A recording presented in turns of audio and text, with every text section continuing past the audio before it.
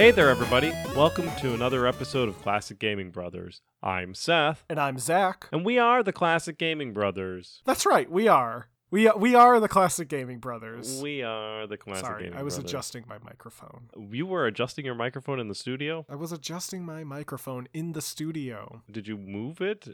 I thought our Someone microphones were fixed. Oh, I think it was the ghost of Classic Gaming Brothers HQ.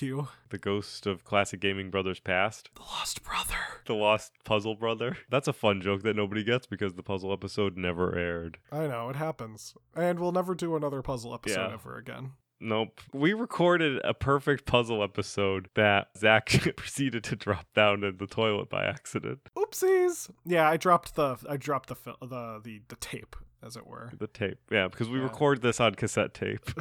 No, it's on reel-to-reel. Oh, reel-to-reel. It's like in a studio. Like in a music studio, you know? We have those big honking reel-to-reel recorders, and we have a guy sitting behind a plexiglass sheet, and he gives us the thumbs up when we're doing well, and gives us the thumbs down when we need to stop. He's giving us the thumbs down right now. That's what he's doing. He also goes by Doug, our corrections. The corrections officer, that's right. He's not a corrections officer. He is our producer, corrections guy, and a number of other things. Well, anyway, we've gone on a little bit too much, and I'm sure Zach will trim this up a little bit. So what have you been recently been playing, Zach? Well, Seth, recently I've been playing something that's not a video game. Oh, yeah? What's that? I've been playing around with the Windows Animation Festival CD, which I have to thank you for finding, because I have been looking for, in the sense that every now and then I'll go on Google and I'll plug in a bunch of keywords that I think would probably find this thing, and I have not been able to find it. And this has been going on for years, like since I was in college. So like I entered college like almost 10 years ago. For about 10 years, I would say. I've been trying to figure out what this program is, to the point where I had previously asked Seth what this program was, and I think he just threw out some random suggestion and just never got back to me on it.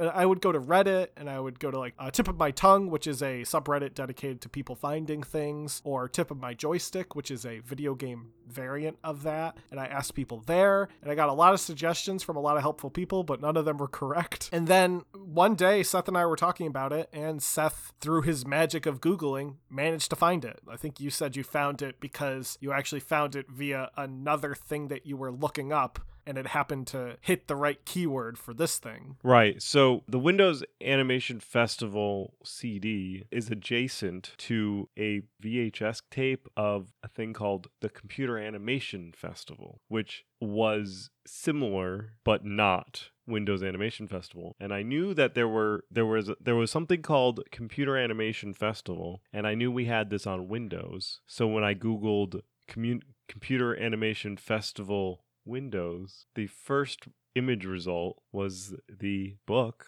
that I knew was the right book.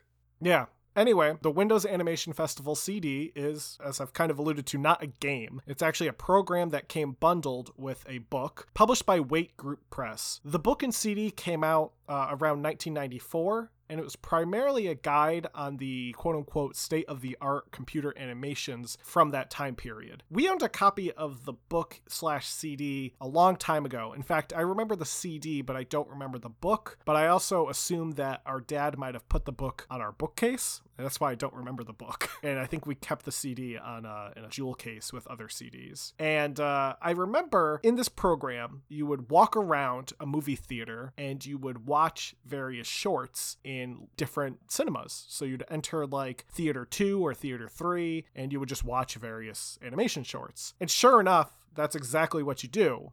So my memory was mostly correct. There was a couple of things that I think I got wrong. Like I thought it was a bit more fluid than it was. It's really kind of like point and click mist style animation to get from point A to point B. I think I was like picturing it more of like a Quake, like 3D environment, when it's nothing like that. Oh no. Yeah, it's very, very simple. However, my memories of some of the animations were pretty spot on, because one of the first animations I did watch was this one that I remembered very clearly of a robot who drinks a beer and then just pees on a wall. He pees fire. He does pee fire. And the other video I watched, which was one that I remembered clearly, was a ATST, literally from Star Wars, like dancing around, and like it does a little flip. And it's called like like Shy Robot or something like that. What I didn't realize was just how very corporate this CD was. Like, this doesn't feel like something for your average consumer, because a majority of it is like animation demos for logos. So it's people being like, here's how we do our logo, or here's how you could do your logo. Like, this feels like something that someone in a corporate office would receive. Or like a college, maybe like an academic product. Potentially, yeah. Here's some fun things that you can do, but realistically, this is what you're going to be doing. Right, yeah. I'm pretty sure the book itself isn't like a guide on how to do these. I think it's just a companion to probably like a lesson, potentially another book, because the writer of the book, whose name escapes me right now, has written other books on animation. When I found him on Amazon, he had like 3 or 4 other books that are textbooks on animation. Don't know why I enjoyed it as much as a kid, but you know what? I'm enjoying it again now. We didn't have a lot of video games as kids. Yeah, it's sometimes just watching a little robot chug a beer and take a massive pee on a wall out of fire is just enough that you need. That is the Windows Animation Festival CD. That's what I've been wasting my time on, I guess you can say. And I do thank Seth for getting it running for me. Seth, what about you? What have you been playing? I have been emulating a Windows 98 environment where I've been playing some Midtown Madness, the first one. Yeah, we talked a bit about PCEM, I think in the last episode, right? We did a lot about it. On that program, I've been playing Midtown Madness. It's a 1999 racing game that was developed by Angel Studios and published by the company that's going to be pretty much the highlight of this episode, Microsoft. We actually had the demo of the game, which we played a lot.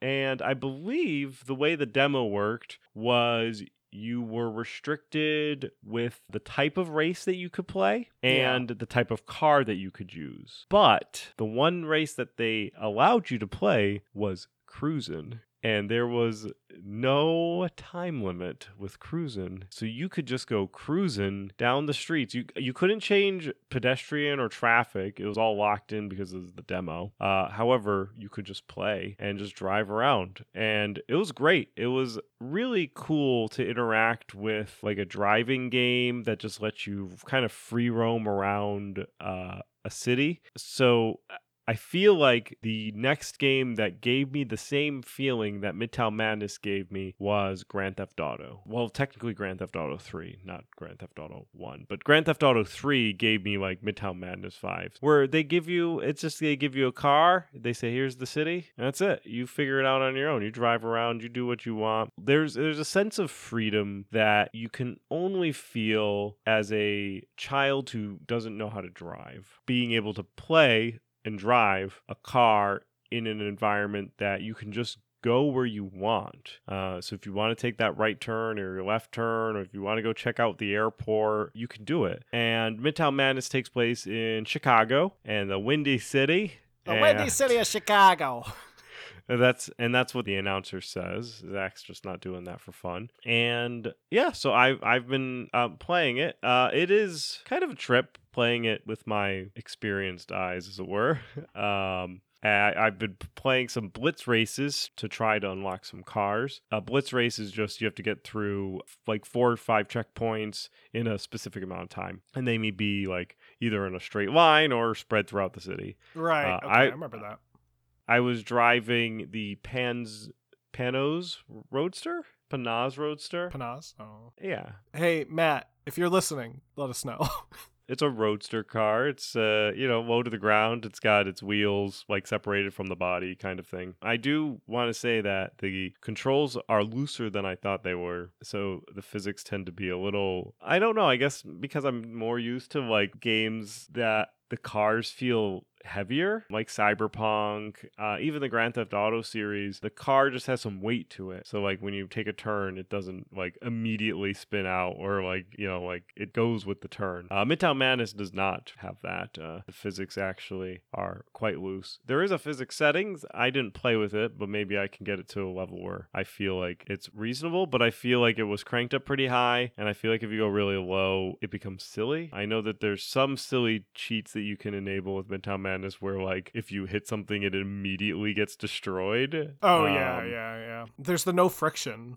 Yeah, no friction cheat, which I believe is present in Midtown Madness 1 and 2. Yeah, and then there's another, I think it's only in 2, where if you press your honk, you launch a mailbox from your car and it goes flying, and you can That's spam fun. mailboxes. Midtown Madness 2 takes place in London and San Francisco. San Francisco, that's right. Oh, because of the big hills. Between the two, Midtown Madness 1 and Midtown Madness 2, you can play in Chicago or San Francisco or London. It's pretty cool. Anyway, we're talking about something related today because we're talking about something that I would say a lot of people are familiar with, but they might not know they're familiar with it, especially if you are of a certain age and grew up in a Windows, Microsoft-dominated household. So if your house wasn't a Macintosh house or an Apple house, and you had a Windows computer, then this would kind of seem familiar, at least some of the games that were available. Because we're talking about the Microsoft Entertainment Pack. Yeah, and for this particular episode, we're going to talk about the origins of the Microsoft Entertainment Pack, and it is actually packs. Yeah, there's a lot of them. There is a lot of Microsoft Entertainment Packs. There is also a lot of games to talk about. So what we're going to do is really talk about the games that we're most familiar with. So they're going to be an obscure Entertainment Pack, which is the Entertainment Pack designed for the Packard Bell. Yes. So we're going to talk about the games that specifically were bundled with the Packard Bell computer. And so if you did not have a Packard Bell, if you had like a Gateway or a Hewlett Packard or a number of other computers that were available at the time, you may have had a different bundle of games. Yeah, our family had Packard Bell 486 DX2. So that was the computer Seth and I grew up with. It was, I think, a pretty venerable system for the time. I haven't looked up the specs of it in a while, but I think it was like whopping like 500K of RAM. So that was, yeah. 512K of RAM. It had 250 megabytes for storage. Not bad. And I believe it was a 122 megahertz processor. Yeah, that makes sense.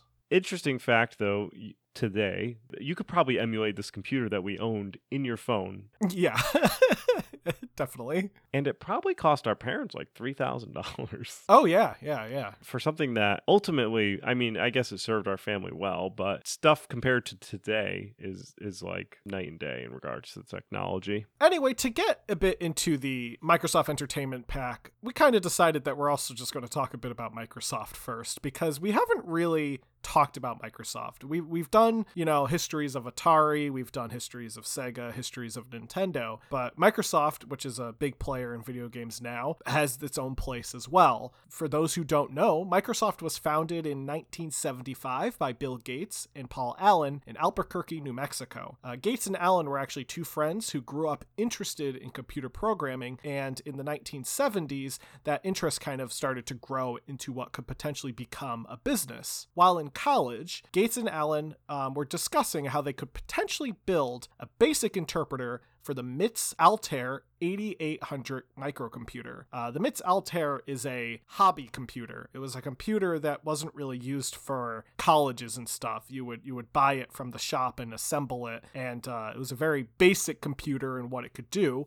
but it couldn't run BASIC, BASIC being the programming language. So they were having this discussion about how they could potentially design this basic interpreter, and Gates called up the company MITS and told them they had a functioning interpreter. They hadn't even started it.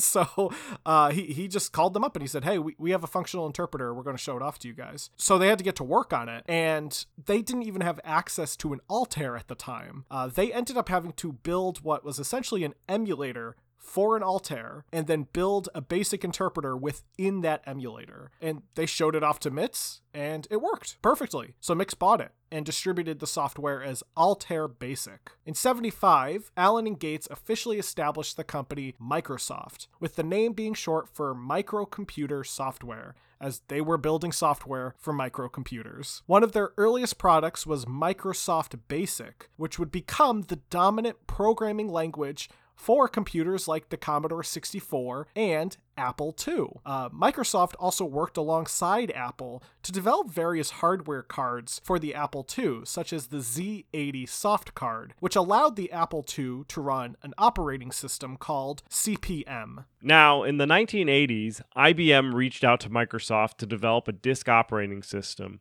similar to the CP/M operating system, which would be then bundled with their IBM PCs. Gates would end up purchasing the CP/M clone 86DOS from its creator Tim Patterson of Seattle Computer Products. The final purchase ended up being around $75,000, which doesn't seem like a lot, but if you take that 1980s money and you make it 2022 monies, that would be $258,000. Gates would rename this program MS-DOS from 86DOS and work a deal to allow them not only to distribute the program for IBM PCs, but also retain the licensing rights and license MS-DOS to anyone, which was a very good decision. Yes, especially because if you think about it, he bought MS-DOS for $75,000. MS-DOS made them millions of dollars. And it's all because of that licensing deal. Yeah, exactly. In 1982, after watching a demonstration at Comdex of a graphical user interface by VisiCorp,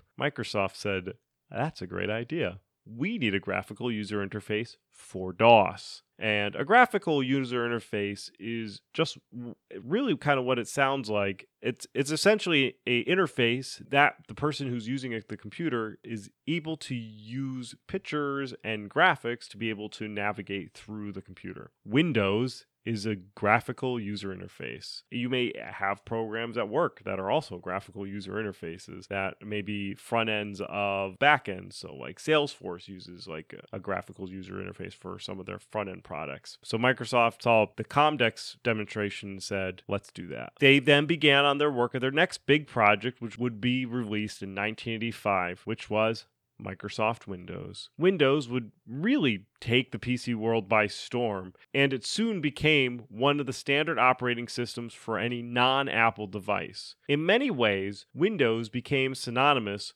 with home computer, much in the way that IBM was synonymous with personal computer. And of course, there were games on these machines, because when you build something like a computer, the first thing people do is figure out how to make work faster. The second thing they figure out how to do is how to play games, because the one thing that humans like to do is slack off. Actually, I think on the Microsoft Entertainment Pack, I think on the official box art for one of the packs, it says something like, are you tired of that boring meeting? Why don't you take a break and play a little game of like blackjack or something? Like it literally tells you to install this on your work computer. In fact, they were advertised for casual gaming on office computers. And some slogans, as Zach mentioned, was only a few minutes between a meeting. Get it a quick game of Klotsky. That's it, yeah. Where you had to like maneuver rectangles around. And there was also a slogan such as, no more boring coffee breaks. I think my boss would give me a serious amount of crap if he saw me playing solitaire or some sort of game. And now we just turn to our phones. But you have to put yourself back into 1985, 1986. Cell phones weren't really a thing. You're sitting at your desk and you don't want to work, and you can't access a phone, and maybe you don't like your coworkers. What's there to do? Fortunately for you, Windows came bundled with games. To this day, there are games that are just like part of the operating system of Windows. And many of those games are spiritual successors or the actual game that were originally created for the Windows Entertainment Pack. I do want to mention and talk a little bit about something that's not really a video game before we get into the video games, and that is the different navigators that were around during this time, because I think they're just unique, and I don't know if we're going to be able to get another episode in to talk about specifically navigators. Yeah, I don't see a Microsoft Bob episode coming out anytime soon. So navigators were a unique thing of their time, as they really came out when personal computing started to become more of a commonplace household product, right? When the computer moved from being a collegiate and government only type and big business type situation to being in people's homes and being in office places, and really how it is today where we're kind of surrounded by possibly more than one computer. People were new to computers, and not only were they new to computers, they were new to operating systems and graphical user interfaces. You may have really this spread of differences between the user base. You may have users that were intimately familiar with mainframe systems where you're used to entering command prompts to getting execution of programs. So you may be familiar with DOS or maybe another proprietary mainframe system that you would have at your work or something, where you enter in commands and the program would run through whatever that command is. Or you have the user that was intimidated by that, but maybe not so intimidated by a graphical user interface, but maybe needed a little bit of help understanding what value does the computer add to my house? Like, what does it do? So many of the computers came bundled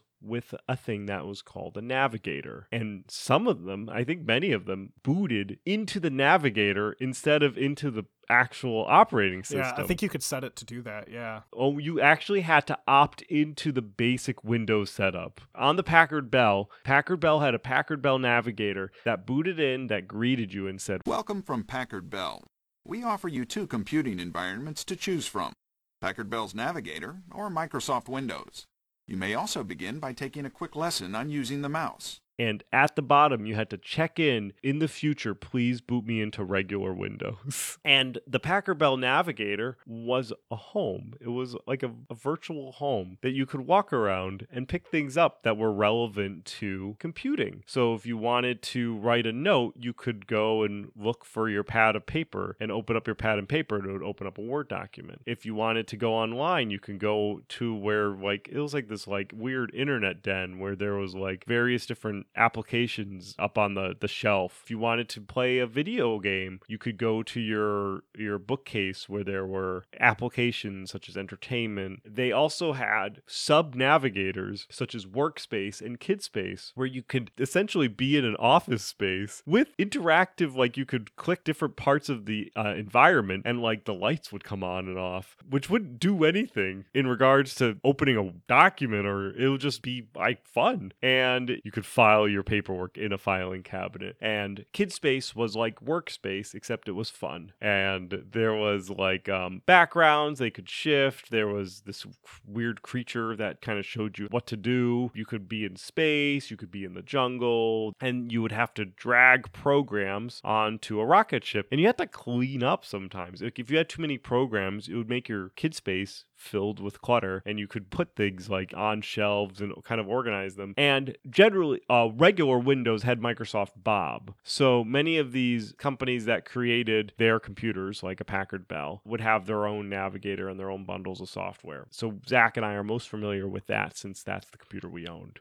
So if you owned a different computer, you may have your own navigator experience. Microsoft Bob was very similar. It was a little more cartoony than Packard Bell Navigator. Packard Bell Navigator was very photorealistic, where Microsoft Bob was more of a cartoon. People also remember Microsoft Bob probably better because characters from Microsoft Bob would later become part of Microsoft Windows' experience, that being Clippet, who was a little paperclip who advised you how to write letters, and his name was changed to Clippy. So if you want to know where Clippy came from, he came from Microsoft Bob. Right, which was a navigator to help you understand how to use essentially the Windows. Well, as we mentioned, though, a lot of games were coming out for Windows, and a lot of games were bundled with Windows. One of the first being a game Reversi, which was never actually part of the Microsoft Entertainment Pack, but I just want to mention Reversi. It's one of those games where you have to try to match up colors and stuff. The Microsoft Entertainment Pack, however, offered a wide variety of casual computer games for the operating system. The first of the packs, Pack 1, launched in 1990 and was compatible with Windows 3.1. Pack 2 and Pack 3 launched in 91. Pack 4 launched in 1992.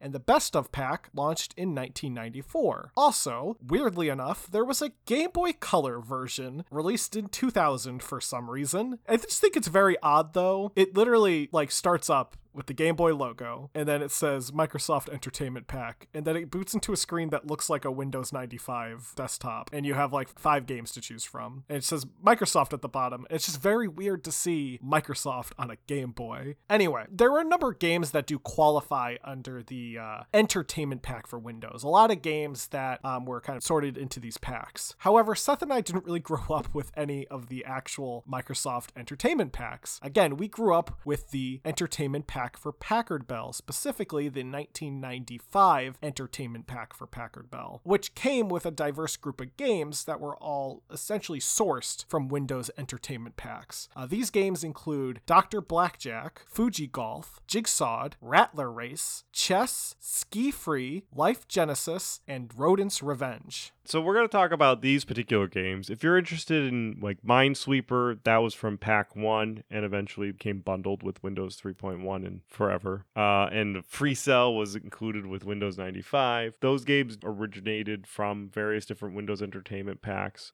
We may, in the future, we may do another Windows Entertainment episode where we talk about another collection of games that are not the ones that we're talking about now, but only the future can tell. To start off with talking about the games here, Dr. Blackjack was a video game that was developed by Mike Blaylock and released in 1992. And Dr. Blackjack was based on the card game Blackjack, as the name implies. If you were surprised about that, I don't know what to say. The game really plays in a window, as many of these window games do, and the window primarily has a big green box that's in it, and it's bordered by the gray window of windows, and there's some red numbers on black borders running across the top where like your scores, so there's like your count, your true count, your long-term winnings, your session winnings, what your current bet is, and there's a smiley face that says the result, and the smiley face changes its face depending on whether your hand was a good hand, a great hand, a neutral hand, or a bad hand, and will be happy when you win and sad when you lose. And I always thought that was funny. I just remember he has degrees of smiling though, so like if you have a really good hand, he smiles really big. And at the bottom of the screen there were 7 buttons which would be active depending on the context of the game, and they really look like the buttons. Actually, the Pro program looks like it was built in like Visual Basic, which it probably was.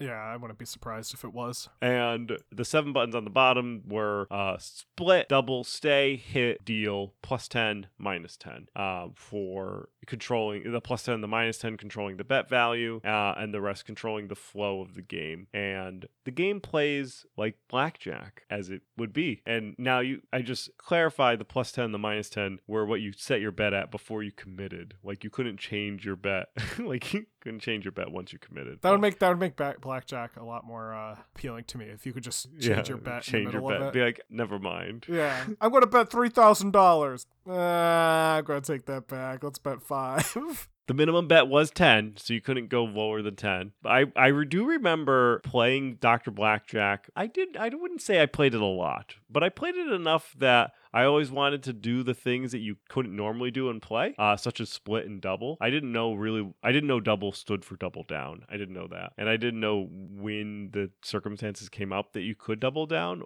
or when you could split. In fact, it comes up when you have duplicates of cards. However, I do remember when you split or double down, weird, like there would be like a little thin purple box that would come around your like split cards and kind of like set them aside. And like I was always curious as a kid, like how that happened. I've played a lot of blackjack, and it took a long time of me playing blackjack to actually encounter circumstances where I witnessed somebody double down.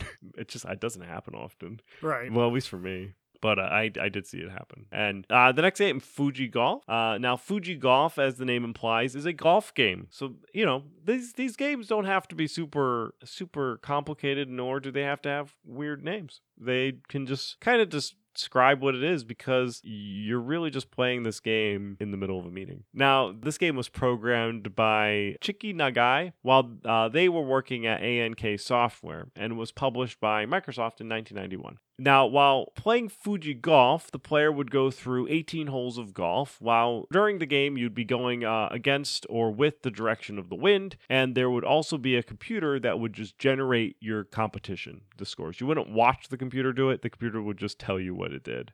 Do you watch the computer do it? I haven't played Fuji Golf in forever. I don't remember personally. I'm going to say it just generated it, and if I lied, I'm sorry. That one Fuji Golf fanatic is going to get at us if you've lied. That's right. If they do, if that one Fuji Golf fanatic reaches out to us, no matter what year you're listening to this, I'll give you a free game if you let me know what actually happened. Just so you're aware, that computer was also very good. The computer would always score very low to the point that the game is actually very difficult to beat. However, a skilled enough player could beat out the computer, assuming that the computer doesn't essentially cheat, because the computer would sometimes give itself a negative 15 score. Good. And on 18 holes, I would say that's pretty good.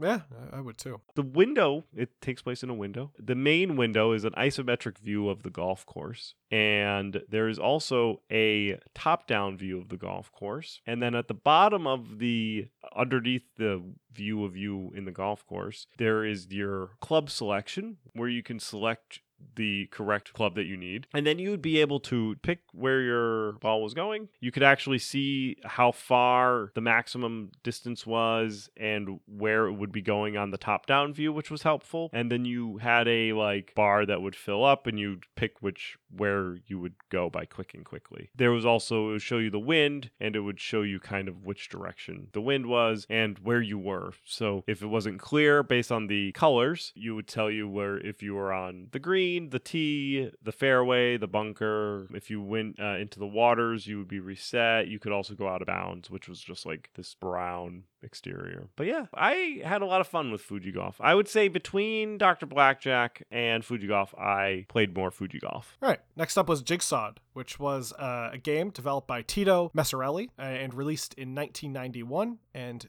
it is a jigsaw puzzle. In the game, it would generate an image, and then you choose your skill level, and then the image would break apart based on that skill level. I remember the icon for Jigsaw because it always showed up in Kids Space in the little room where you had all your different programs. And I just remember seeing the Jigsaw one. Another game was Rattler Race. This is one I remember pretty well. It was created in 1991 by Christopher Lee Fraley, and it's based on the game Snake, which was originally released back in the 70s. You play as a snake, and you attempt to eat apples that are strewn across the level.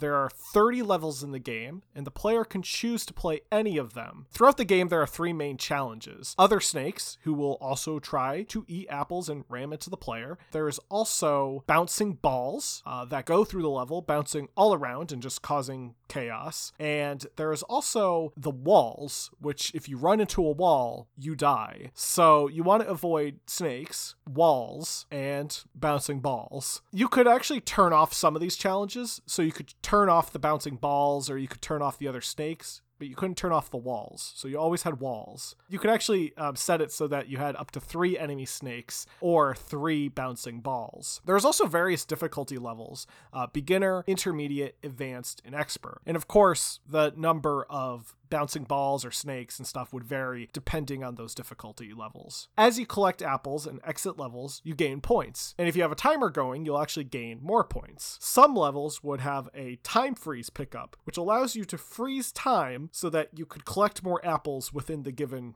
time period provided. So the game appears in a window, and you have like these green lines which represent the snake, and these blue lines represent the walls. And the apples actually look like, to me, I always thought they were cherries.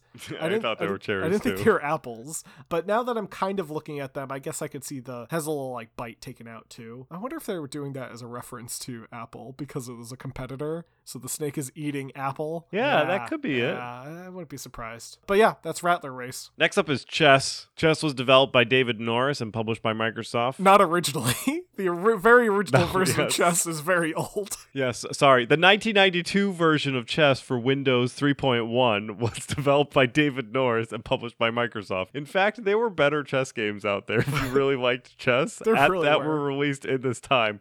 like Battle Chess. Yeah. I remember Battle Chess. Battle Chess was good. Or like Chessmaster 2000. Ooh, yeah. And then I think there was a Star Wars chess game. There was, yes. Anyway, if you really liked chess, you could play other chess games. If you didn't really care, you could play the game that was on Microsoft. Yeah.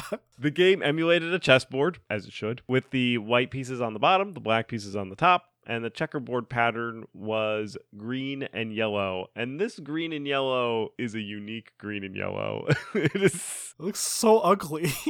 it's like if you were presented with the all of the choices of green and all of the choices of yellow, and you chose the ugliest. Yeah, it's like pea green and pea yellow. Yeah.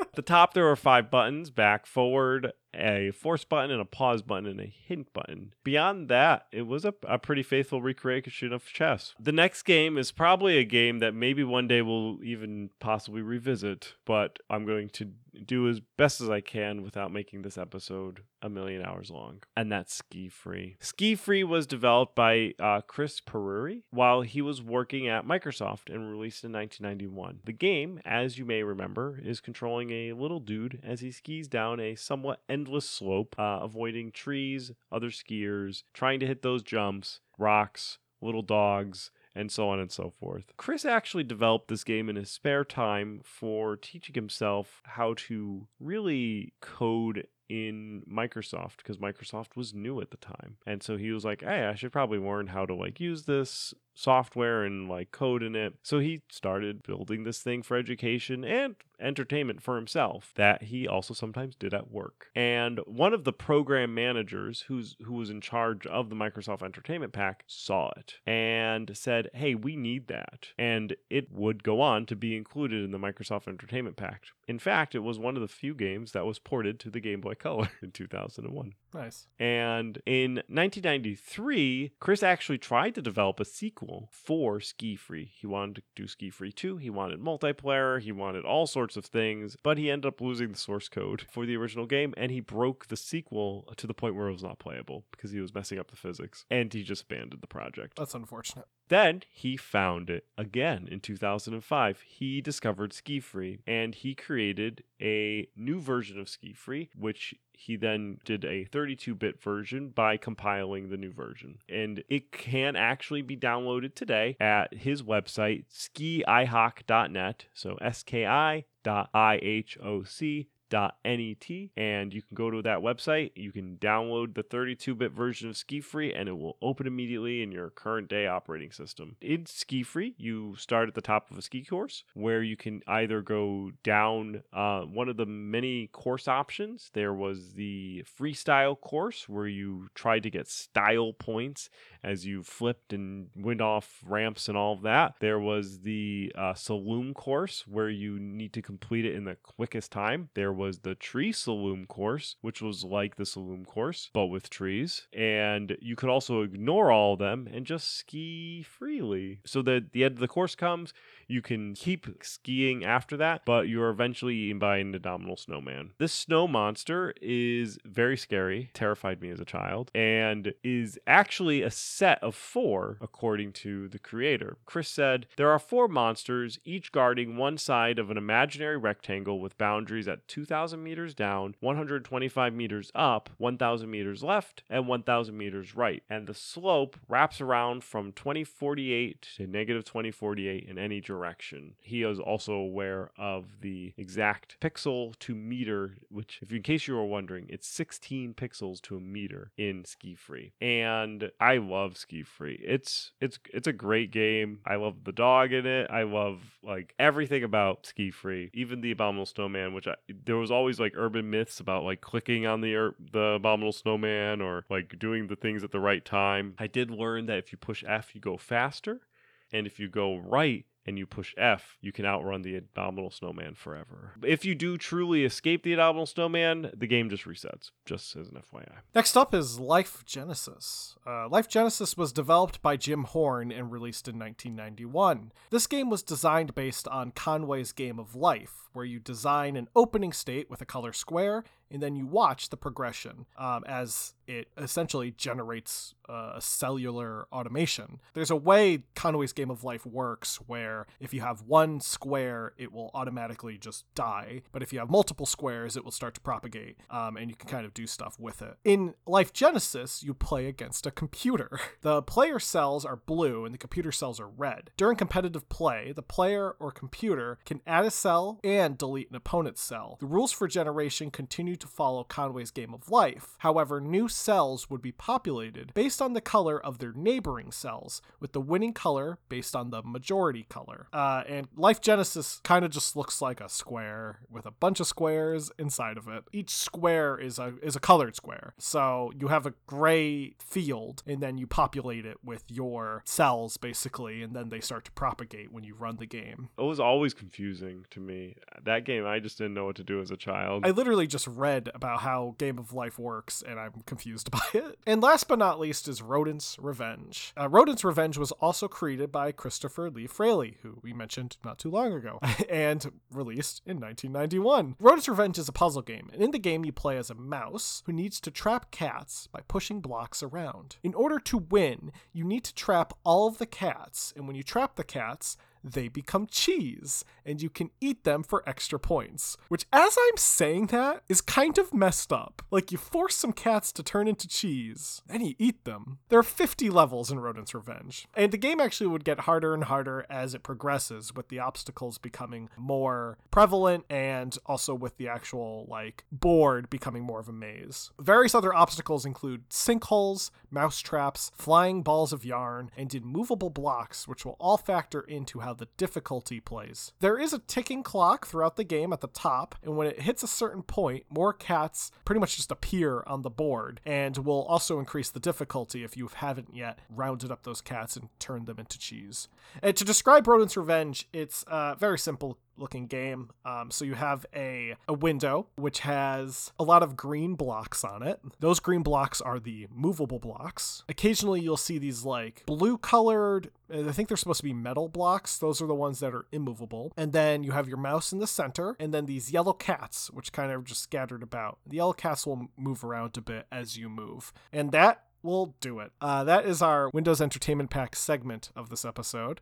Quite the long episode for this topic, but I think we went into a lot of detail on things that we probably won't touch upon really ever again. Before we go from the Byway Pass, and before we stop talking about Windows Entertainment Pack, the game did sell very well. Over 500,000 copies were sold. Windows Entertainment Packs would go on to sell really, really well. People enjoyed these type of games to the point where they would be eventually just bundled with they would either come with your computer or they would just be pre-installed. They're almost part of the zeitgeist of Windows. Some of them are. Some of them have gone to the wayside. And now I think we're ready to move on to the Byway Pass. But look forward to our next episode, Navigators. So Seth, we're going to get into the Byway Pass. I'm going to go first because I said so. So in this game, Seth, you're going to witness the birth of a group of people who we already know about. You've heard of this group of people before. They are a gang, and they operate primarily out of various different cities in this world that it's set in. And they often get into conflict with other gangs. In this game, you're going to see the birth of how they started out. You're going to get to explore a brand new world, one of the biggest worlds that this game series has ever done. And it is not only a sandbox, but also an open world action game. I'm very excited to hear. This game is Saints Row. Oh, a new Saints Row? Due out August 23rd, 2022 by Deep Silver. Wow. Let's take a look. We'll be right back.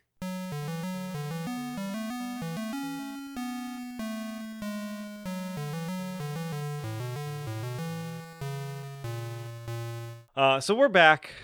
So I watched the trailer for Saints Row 2022 It looks interesting. I would like to see more gameplay footage. I don't think there's a lot of actual gameplay footage out. There's just a 3-minute trailer. So I'd like to see more gameplay footage. I am interested. I do like the Saints Row series. I think I'm kind of looking forward to a game like this, especially with the dearth of lack of content when it comes from like Grand Theft Autos and stuff like that. That maybe like a modern open world game would be fun to play, like Saints Row or Grand Theft Auto 6, whichever wants to come out first. So I'll put this down as a wait to see gameplay footage and kind of go from there. That sounds good. Are you ready? Oh, I'm ready. So this comes from the co-creators of Dishonored and Prey. Okay. But it's a little different from what they usually do. It's not first person. It's isometric. And you have to play as some heroes that are connected kind of interestingly. And you have to pull back the layers of this onion of this world. Would you like to know more? Yes. It is Weird West, developed by Wolfeye Studios and being published by Devolver Digital. Due out in March 31st of 2022. And we're going to take a short break while Zach looks up the game.